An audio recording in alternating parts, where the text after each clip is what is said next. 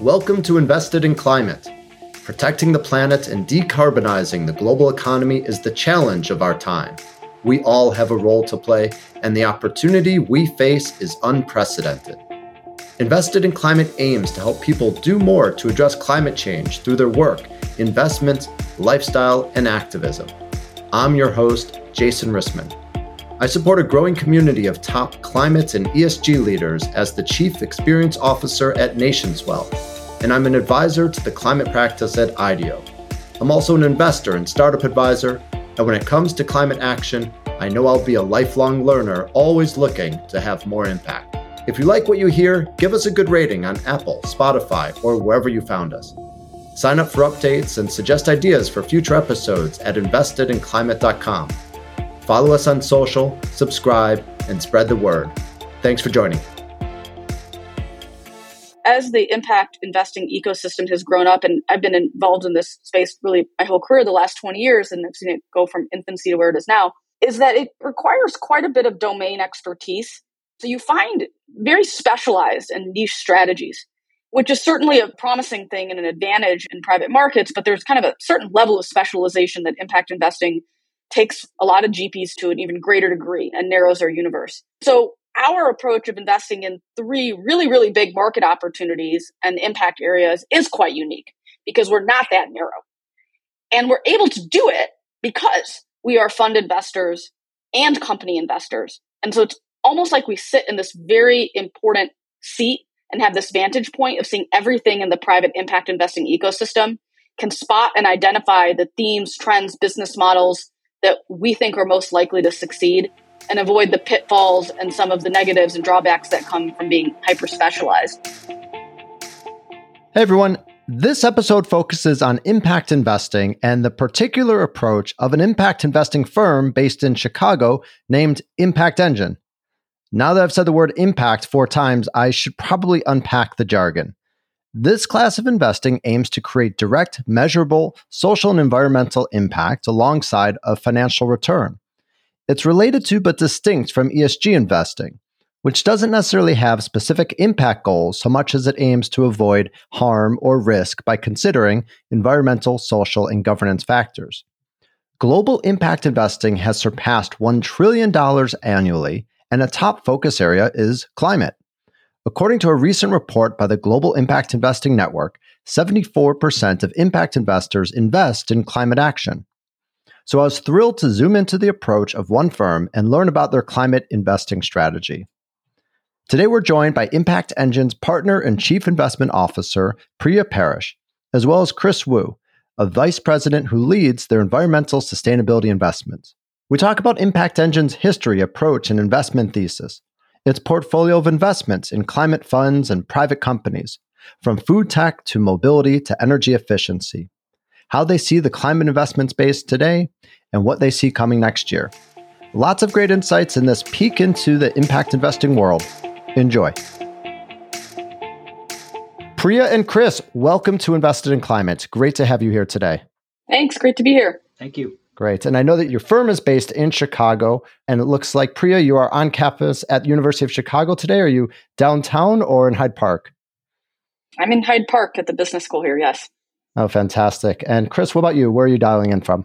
I'm dialing in from Northbrook, which is a suburb north of Chicago. Fantastic. Know both places very well as a native Chicagoan.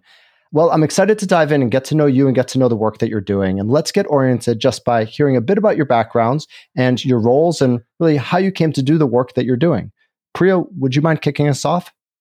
So I'm a chief investment officer and one of the 4 partners at Impact Engine. And so I lead our investment team across our investment strategies and serve on our investment committee as well. And I'm really excited to be a part of our firm. I joined 5 years ago.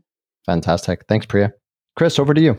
Yeah, Jason, really great to be here. I'm a vice president at Impact Engine. I've been with the firm for 5 years. My primary role is to really take the lead on looking at any investment opportunities we see related to sustainability and climate across our direct investing work, and also to support our fund investing team anytime they're looking at a potential investment in a fund whose thesis centers on climate. Fantastic. Let's dive in a bit more and learn a bit more of the specifics about your firm. Priya, will you help us get oriented? What is Impact Engine and what makes it stand out, especially in a crowded space with so many different financial service firms? We are essentially an institutional impact investment platform. We've been around 11 years and we have certainly evolved over time. So we actually started out as just a social entrepreneurship accelerator back in 2012 when accelerators were really an important part of the venture community and in kickstarting the impact investing ecosystem as well. But today we manage a number of commingled vehicles as well as serve as a sub-advisor for separate accounts for larger investors as well. And across these various vehicles, we essentially have the capability to invest across a few different verticals. The first thing is that everything we do has to strive to generate market rate competitive financial returns like you would get in a similar venture capital or private equity fund offering. But we're also striving to generate measurable impact in the areas of environmental sustainability, health equity, or economic opportunity. That certainly narrows the venture and private equity universe. So the second thing is, again, we are investing across stages. So everything from seed through buyout is fair game for us, but only equity investments. And then the third kind of spectrum of our investment mandate is that we invest in funds. We can co-invest with those GPs, but we also do our own proprietary work, finding and investing in companies directly ourselves, mostly in the venture space. And so across those three angles, we kind of get a center of the Venn diagram that we focus on within these markets. What's really unique about us, obviously the impact angle is certainly true, and it's not just climate and the recent increase in activity in climate, but we've really been seasoned and deep impact investors for 11 years now. But what's also unique about that is that as the impact investing ecosystem has grown up, and I've been involved in this space really my whole career, the last 20 years, and I've seen it go from infancy to where it is now, is that it requires quite a bit of domain expertise. So you find very specialized and niche strategies, which is certainly a promising thing and an advantage in private markets, but there's kind of a certain level of specialization that impact investing takes a lot of GPs to an even greater degree and narrows our universe. So our approach of investing in three really, really big market opportunities and impact areas is quite unique because we're not that narrow. And we're able to do it because we are fund investors and company investors. And so it's almost like we sit in this very important seat and have this vantage point of seeing everything in the private impact investing ecosystem, can spot and identify the themes, trends, business models that we think are most likely to succeed and avoid the pitfalls and some of the negatives and drawbacks that come from being hyper specialized. So with that, we're able to build these very unique and risk managed portfolios for those seeking to bring impact investing within their allocations. That's great. And I'll want to dig more into this dual approach more of investing directly in companies as well as in other funds. But first, give us a sense of who your clients are. Absolutely. So they really range from high net worth investors all the way through institutional investors from university endowments and foundations and other institutional investor types. We're very intentional about this. Our firm is actually structured as a public benefit corporation with a mission to grow the ecosystem of investors and companies driving financial returns linked to social outcomes. And that obviously informs the way we invest, but also who our clients are, and that we try to continue to be really accessible, to be highly transparent and educational, to bring more and more people into this field through our work. One thing that's seemingly unique about Impact Engine is your partnership with AllianceBernstein, a leading global investment manager with $680 billion in assets under management. Tell us about the partnership that you recently struck with them. If you step back and look over the last couple of decades as impact investing went from being a fairly experimental thing just within family offices to actual institutional firms like ours, it's been something that's been difficult to scale, to be honest. Partially because of client demand and some of the early resistance when there wasn't kind of proven track records, partially because of behavioral biases, and partly because of some views about the depth of the opportunity set. So a number of firms that got started early on ended up being swallowed up by and acquired by very large asset managers. For example, Goldman Sachs buying Imprint. And we continue to see that trend. There's been a lot of consolidation, everything from GPs to advisors to fund to funds. As more and more large financial services firms, they want to be able to offer something in the impact space. That's not a bad thing. Our industry is filled with consolidation and it brings the kind of scale that's necessary to do good work. But we think there's also a benefit to having some independence and firms that are purely, entirely, only focused on impact investing. And we're certainly not the only ones. And so our partnership with Bernstein was actually really an attempt on their part to be able to offer an authentic investment offering led by an expert in impact investing to their private client business. Instead of, I think, what a number of their peers did, which was develop their own impact investing-based solution, they said, let's actually find the manager who's the leader in this and partner with them to offer it. It's formally structured as we're a sub-advisor to a fund of funds that is offered on a regular basis to their private wealth business. And it's been a very great partnership where they have deep respect for our strategy and expertise. And we have deep respect and are beneficiaries of their large distribution platform as well. And really unique in the industry in the way that was done.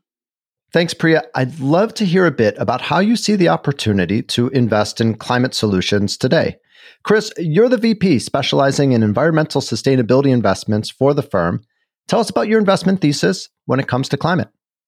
As a firm across the board, we're focused on investing in business models that align financial and environmental impact returns, where the two mutually reinforce each other and the impact drives value creation in the business, and the business in turn grows. Growth brings the impact to scale. Within environmental sustainability specifically, we're investing in climate-focused companies, developing highly scalable solutions that are addressing climate change across a range of different sectors, from mobility and urbanization and energy, resources, to food and ag, as well as sustainable industry and manufacturing. At the early stage through our venture fund, we're investing primarily in seed and Series A stage software or software-enabled companies with early revenues and proof points around product market fit and the impact they're driving. While at the private equity stage, we're investing typically in companies that are approaching 10 million revenue run rate or greater and that have a near-term path to profitability. And this fund has the ability to flex way beyond software. Thanks, Chris. Tell us how you see this particular moment in time. The macro environment has been a mixed bag for climate investors, an economic downturn mixed with favorable policies like the IRA that have really offered tailwinds to many climate companies. So how do you see the market today? Well, no doubt that new legislation such as the IRA has opened up new markets, in particular in areas like low carbon hydrogen and carbon removal, as well as the transferability of clean energy tax credits.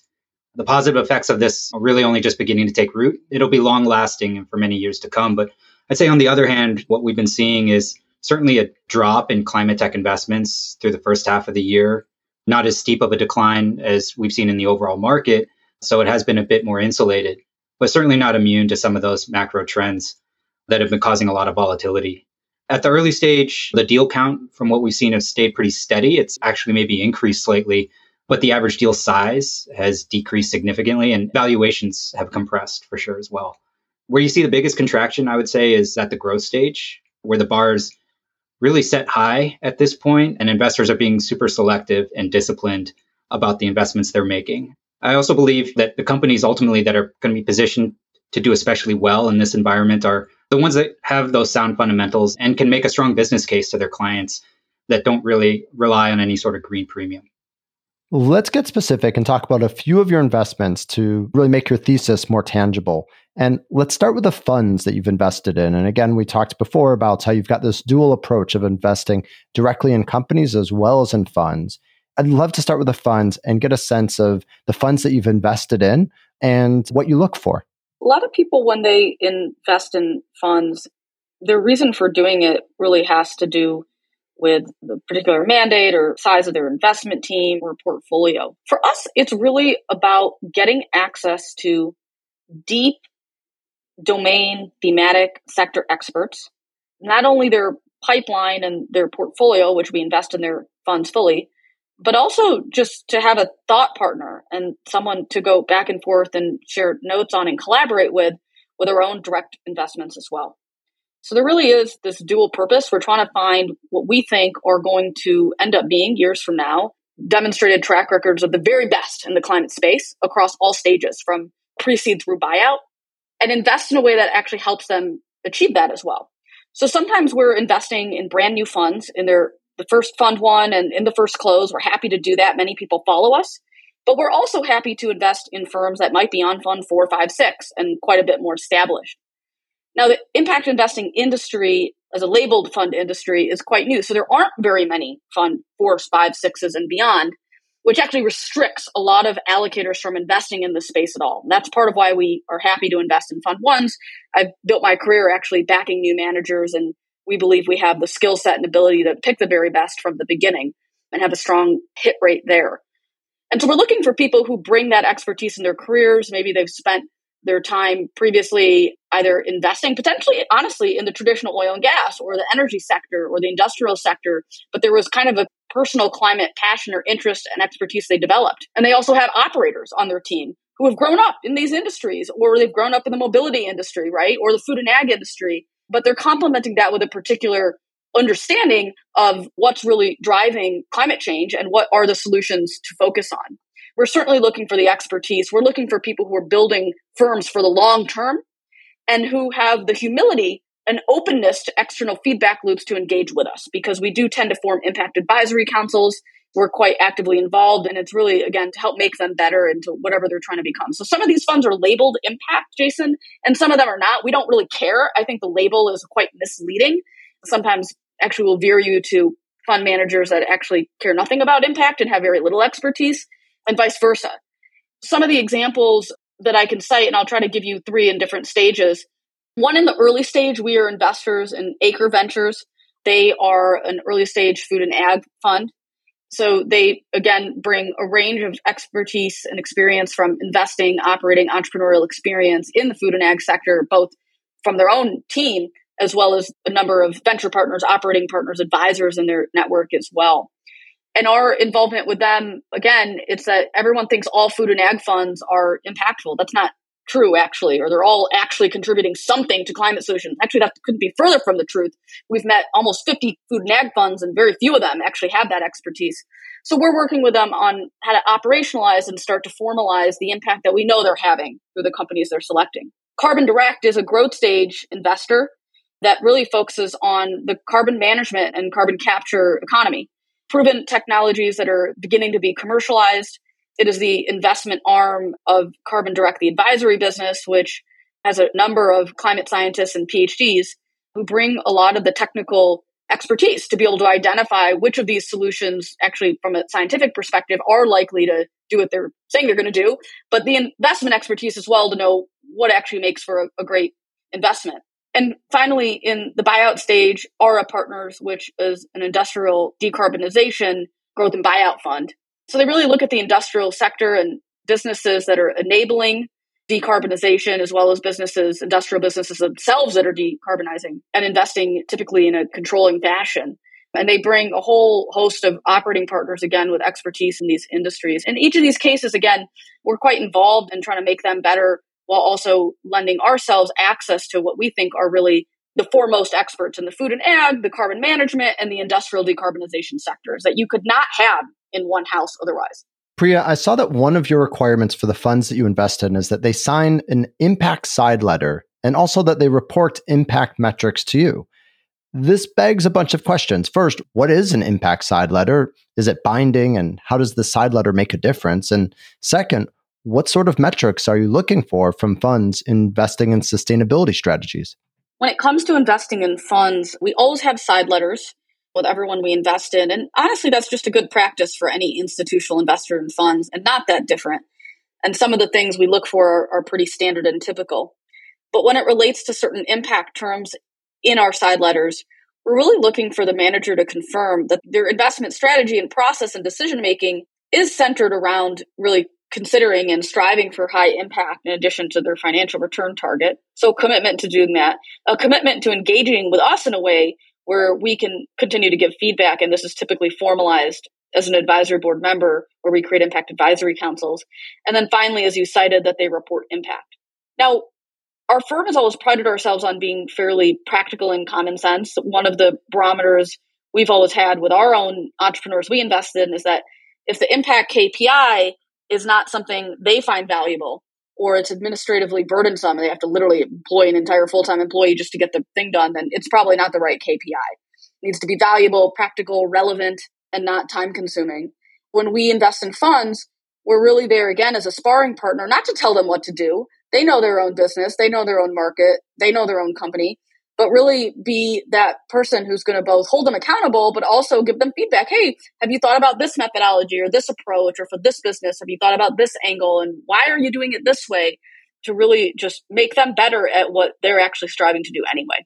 Let's turn now to some of the companies that you've invested directly in. And since we know that you have relationships with some larger venture and private equity funds, I'm curious if those relationships help with deal sourcing or if you're sourcing investments all on your own. Yeah, our relationships with other fund managers has definitely been a huge help with deal sourcing. Our deal pipeline continues to come from a variety of sources. We continue to source investments on our own. We strive to take a thesis-driven approach and actively seek out or hunt for opportunities based on the results of our own research. We also see a lot of inbound deals, both from entrepreneurs reaching out directly, as well as referrals from portfolio companies and other investors in the network. The great relationships we've been building with these GPs through our fund investing work has really supercharged the number of referrals and co-investment opportunities that we're seeing. As these relationships continue to deepen and we foster new relationships with more GPs, I only see this growing and accelerating over time. Chris, Priya, since you're invested through the funds, what prompts you to invest directly in companies as well? Is it purely driven by an opportunity when you see a company that you want to own? Or is it driven by specific clients and their particular interests or something else? In terms of our direct investing work in companies, it's primarily driven by where we see the most compelling opportunities to generate outsized financial returns as well as strong environmental impacts for our fund and our LPs. And I think in terms of the co-investing, which is what I think you're driving at, we really at the PE stage, for instance, have the ability to flex way beyond software companies. And when we're co-investing alongside a lead investor that we know and trust, this becomes a really important aspect of our approach at that stage, in particular in sustainability, where these are physical challenges and they often require a physical solution that has a hardware component to it. So when we see a co-investment opportunity, for example, that is right in the sweet spot of that fund's strategy and it plays to the strengths and core competencies of those GPs, that's when we start to get excited and lean in on some of those co-investment deals. It's hard not to notice that food is definitely a major theme for you, and you've invested in companies like Afresh, Full Harvest, MatSmart, and Market Wagon. And that's on top of the funds like Acre and Bloom Equity. So tell us a bit about a couple of the startups you invested in and why. Yeah, sure thing. I could start with Afresh, which is a perishable food inventory management system that allows grocery stores to reduce food waste and increase revenue. Grocery stores using Afresh, on average, they're reducing their food waste by 25% or more. And at the beginning of this year, they successfully completed a system-wide rollout with Albertsons, which is really exciting. So there's Afresh as well as MatSmart, which is a European surplus food platform. Now, MatSmart sells surplus inventory from leading fast-moving consumer goods brands at 20 to 90% discounts. And they've expanded from their initial footprint in the Nordics into Germany, which has gone really well. So those are a couple that I might highlight from the portfolio addressing food waste. Food waste is definitely a topic I've covered a couple of times, and it's always something I love talking about since it's such a powerful climate solution and also often cited as one of the biggest pathways to emissions reductions. And it's something we all contribute to every day. So I'd really be curious, since you're investing in this space, tell us a bit about the state of the food waste startup space and also what other kinds of companies you're hoping to find and invest in. It's a really great time for an investor that's focused on addressing food waste. There are a number of different companies that have cropped up focused on addressing food waste at various points along the value chain. And as you mentioned, we have already been quite active in this space and are excited about the companies that we have in the portfolio, which combined cover a broad swath of that spectrum. One area where we haven't yet made an investment in is a solution that is addressing food waste at the consumer level, like post-purchase. That turns out to be a point in the value chain where there is a significant amount of food waste that does occur. So I'm definitely on the lookout for solutions. There are several startups, for example, that we've come across that are focused on creating a tech-enabled solution to composting for individuals. And I think we'll definitely be on the lookout for other companies kind of focused at that point in the value chain. Another company you invested in is Market Wagon. They don't so much focus on food waste as they focus on shortening the supply chain in food and connecting people to more local sources. And on first glance, it doesn't look that much different than an old-fashioned CSA or community-supported agriculture memberships that really allow consumers to buy directly from farms. A challenge with these businesses often scale. Tell us about what the Scale Market Wagon is hoping to achieve and what you think they can do. Market Wagon saw rapid growth during the pandemic as people grew more comfortable with doing their grocery shopping online. And this for us represented a really interesting kind of intersectionality in terms of impact across both the environmental sustainability impact theme for us, as well as the economic opportunity theme, where you're supporting local food producers as well and enabling them to grow and scale their businesses. The company has experienced some challenges in kind of maintaining that growth and expansion into new geographies over time, to your point about some of the difficulties that these businesses can face as they look to scale. In response, they've adjusted accordingly by focusing solely on the hubs located in markets that they identify as being more profitable and sustainable, and having the right suite of different offerings that local food producers and vendors can offer to consumers. They've also been really creative in trying to explore other avenues and channels. For instance, they have been running a pilot program with Kroger's, where they've been powering an expansion of Kroger's digital farmers markets. So Market Wagon's platform offers Kroger customers a wide range of fresh products now from local producers in certain brick and mortar locations across their system. And I think other strategic partnership opportunities like that could represent a way for Market Wagon to achieve the kind of scale and impact outcomes that they're looking to drive. Chris, let's switch gears and talk about Circuit. They're a microtransit pooled ride company that is also a great example of an intersectional solution that not only supports climate goals, but also climate justice goals. There's a bunch to unpack there. Tell us about the company and both its impact and business potential. Yeah, Circuit is an on-demand microtransit provider that uses fleets of electric vehicles specializing in pooled rides to fulfill the first last mile gap that's experienced in cities around the world. The rise in urban traffic is putting massive financial and logistical pressures on cities, corporations, and transportation providers, and while also having an extremely negative effect on the environment. And so Circuit's last mile solution has demonstrated it can serve as a connector to public transit systems or mass transit hubs, and has effectively addressed transit deserts in places like West Dallas, where access to quality transportation services serves as an on-ramp to better jobs, to access to better health services, to education. So it really touches on economic opportunity in a unique way, which we began to fully appreciate as we dug further into diligence on the opportunity here to support Circuit. And Circuit's able to deliver all this to cities at up to 90% cost savings. Fixed route bus systems, for instance, with low ridership could cost a city over $35 per ride, whereas Circuit successfully serves a city like Pompano Beach in Florida at a cost to the city of less than $3. So I find that really compelling. I hear you mentioning Dallas and Pompano Beach, Florida. I know that they're also active in San Diego, so it gives me a sense that they're picking their markets really strategically, perhaps based upon demographics or where there are transit deserts. But give us a sense of the growth plan and their pathway. Are there enough cities with this sort of a problem to offer Circuit a solid growth path? Yeah, I believe there's a massive market opportunity here, and they've began to expand beyond Florida and Texas and California and to other regions like New York. They just landed a large contract with NYSERDA. They've been active in New Rochelle. This is a massive problem. The way that our infrastructure has been built out for the transportation sector has contributed to this urban sprawl. And there's become this mismatch in where the best jobs, the best opportunities are located and where people can afford to live.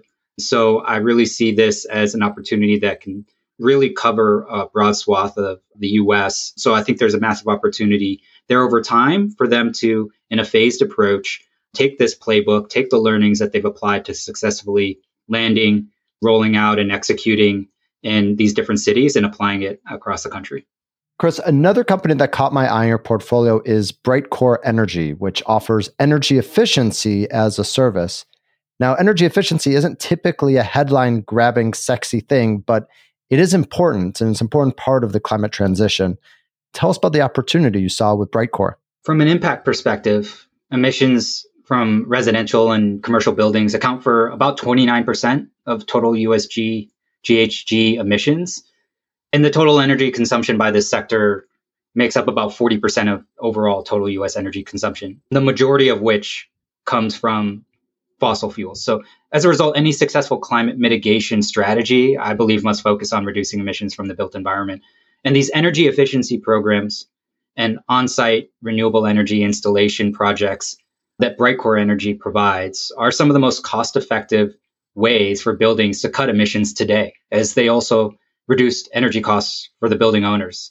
So I see that as a really compelling opportunity here. In addition to that, the Brightcore team, they're super experienced serial entrepreneurs. And in terms of co-investing alongside a firm like SER Capital, I really see that as the perfect partner to help them grow and scale their business. And of course, from a regulatory standpoint, they're really able to draft off of the tailwinds of not only legislation like the IRA, but also local city decarbonization laws like New York's Local Law 97. Let's dig in just a bit more to understand really what makes them different. Obviously, the built environment is a huge opportunity, and there are great tailwinds from the infrastructure law as well as the IRA. But tell us more about the team and what sets them apart. This team is really perfectly positioned to execute on deploying and implementing these solutions at scale. They have deep expertise in renewables, in the clean energy sector, and they have an intimate understanding of how to work with C&I customers to get these projects financed, to get them capitalized. A lot of times there's a big upfront hurdle and friction point with building owners and landowners to be able to handle that upfront cost. Brightcore has the potential and the ability to kind of handle that and help them address that issue up front. They're also able to really kind of work across a broad suite of different solutions and kind of be a turnkey provider, full service, soup to nuts for these C&I customers. And it's difficult to find an experienced operator who can handle the project management across a wide range of services, anything from LED swap outs to rooftop solar to EV charging carports to geothermal energy projects, and to be able to do that best in class repeatedly at scale. I know it's been a couple of years since your investment. What can you share about how the company is progressing? Brightcore's made really strong progress since our initial investment. A couple great kind of proof points along the way over the past couple of years. They were brought in by JetBlue Airlines to help with some significant upgrades to their terminal at JFK. So Brightcore upgraded the entire terminal to LED lighting solutions. And these upgrades will help JetBlue reduce their lighting-related energy use by about 66%.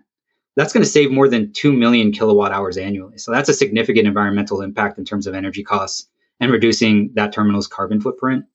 They also recently completed a solar parking canopy for the Connell Company last year, which was one of the largest of its kind in the entire state of New Jersey. It's over 9,000 solar panels that are generating about 5 million kilowatt hours of renewable energy. That's enough to power over 550 homes for like the next 30 years. The last thing I would point to in terms of their progress, which is really exciting, is their geothermal heating and cooling line of business. It's the fastest growing segment for Brightcore, really driven by strong customer demand and attractive unit economics.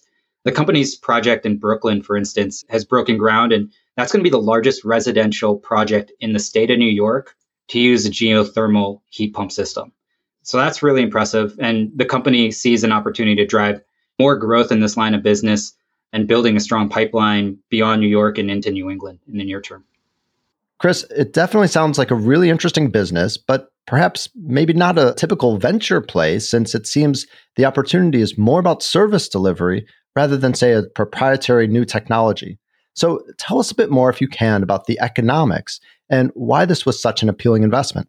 Yeah, sure thing, Jason. And to be clear, this was a co-investment that we made out of our private equity fund, so at the later stage, alongside SER Capital. And so a different risk return profile than what we would be looking for and targeting out of our early stage venture fund.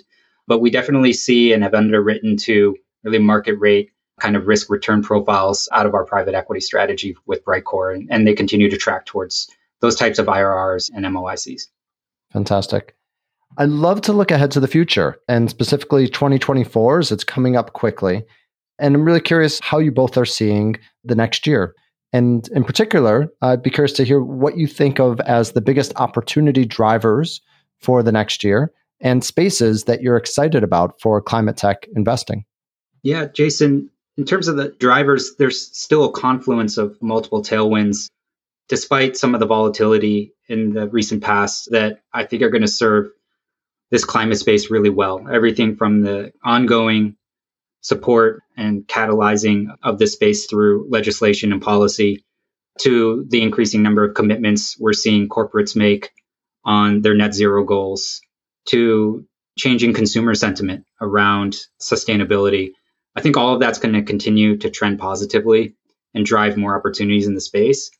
In terms of what we're excited about and looking for in the year ahead, we have 3 investment themes I'd say that we're focused on at the moment. I would categorize them as transitioning to clean energy, improving resource efficiency, and adapting to climate change. So with the clean energy transition in particular, we're really hunting for and seeking out enabling software solutions. It might be supporting grid management as more intermittent sources of renewable energy and distributed energy resources make up a larger portion of our grid. When it comes to resource efficiency, that could come in the form of energy efficiency solutions for the built environment, to circular economy plays, to water tech. And in terms of adapting to climate change, I would look out for solutions that are focused on what we might call climate risk intelligence, carbon management, and even biodiversity as solutions that might fall into that bucket. And lastly, I would point to technologies that I think are helping to decarbonize the hard to abate sectors, such as the industrial manufacturing sector. As we move beyond kind of some of the low hanging fruit, I think that will be critical that we find highly scalable solutions focused on that. Thanks, Chris. Priya, what about you? What do you see for next year? My perspective is I really sit across the investment team and get to work with Chris as well as my other colleagues who are focused on our 2 other impact areas, health equity and economic opportunity. And I tend to focus a lot of my time on the funds as well. I think one of the things just in terms of market dynamics is that it continues to be an environment where new managers and emerging managers really do continue to face some of the harshest headwinds to raising these funds. I see opportunities to continue to focus on that. We see an incredible amount of talent coming to the climate investment sector, as well as some of these other ones, backing people early and helping them grow up to be very successful franchises. And during that, being able to write co-investment checks to support them to win the deals they want to win and are really great investments and really benefit from this synergy we see. And I also, maybe I'm like the person who's very aware of risk, macro risk on the horizon. So I don't always see it as like the drivers are just the upside. In many ways, I think opportunities also come from downside. I do see a number of, obviously there's geopolitical uncertainty, there's fiscal uncertainty, all sorts of things still daunting investors in front of us. And I always welcome volatility. I don't like straight lines. I think it's the opportunity for some of the best investors to shine and the underdogs to have an opportunity to really show what they got. So that's what I'm actually really, really excited about in 2024. And what about blind spots or gaps? From an impact perspective, what are areas that you think need more attention and more focus in the year ahead? And Chris, it was great to hear that the hard to abate sectors are part of your thesis, because otherwise, how does that get done if more capital doesn't go into those harder areas? But I'm curious, what are the remaining gaps and where else do we need to focus? Yeah, I can start and Priya can chime in afterwards. A couple things that I see as blind spots that definitely need more attention moving forward. One would be funding solutions that address the financing gap for first-of-a-kind projects or folk projects. I'll be looking out for innovative, creative approaches, hopefully from a variety of sources, whether it's government, philanthropic organizations, or private sources of funding that can help companies that are moving beyond the pilot and demonstration stage really cross that valley of death and receive the project financing when they're standing up their first few commercial scale facilities and plants. I think as more climate tech startups grow and scale, there will be more that kind of reach that point of friction and need some support to kind of overcome that hurdle.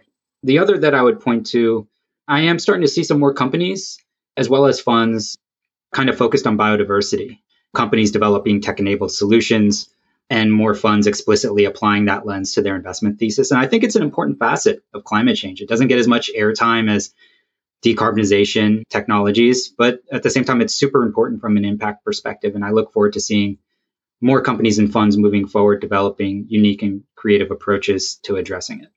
Priya, I'll turn it over to you. Some of the other things that I see as blind spots or really gaps in the market is that we do see a lot of intersectionality between the need for climate solutions and the things Chris focused on, but also really thinking critically about the link between who climate change is affecting most, where you live, certain identities and demographics and income levels, and making sure that climate adaptation is also being addressed. Because the fact is that there are already repercussions and effects of climate change, and I'm not sure we're going to be able to slow things down as quickly as we need to. Everything from insurtech opportunities as the price of insurance is going to go up, to housing, to people literally needing to move. There's a number, water scarcity, right? There's like a number of opportunities just around what do we do about the effects of climate change.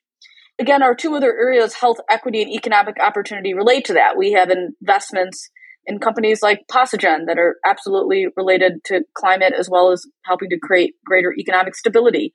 Or MotSmart, as we mentioned. Yes, it's about food waste. It's also about food insecurity. We continue to believe that looking at these three opportunities together actually helps you find these gaps that just a climate-focused investor would likely miss.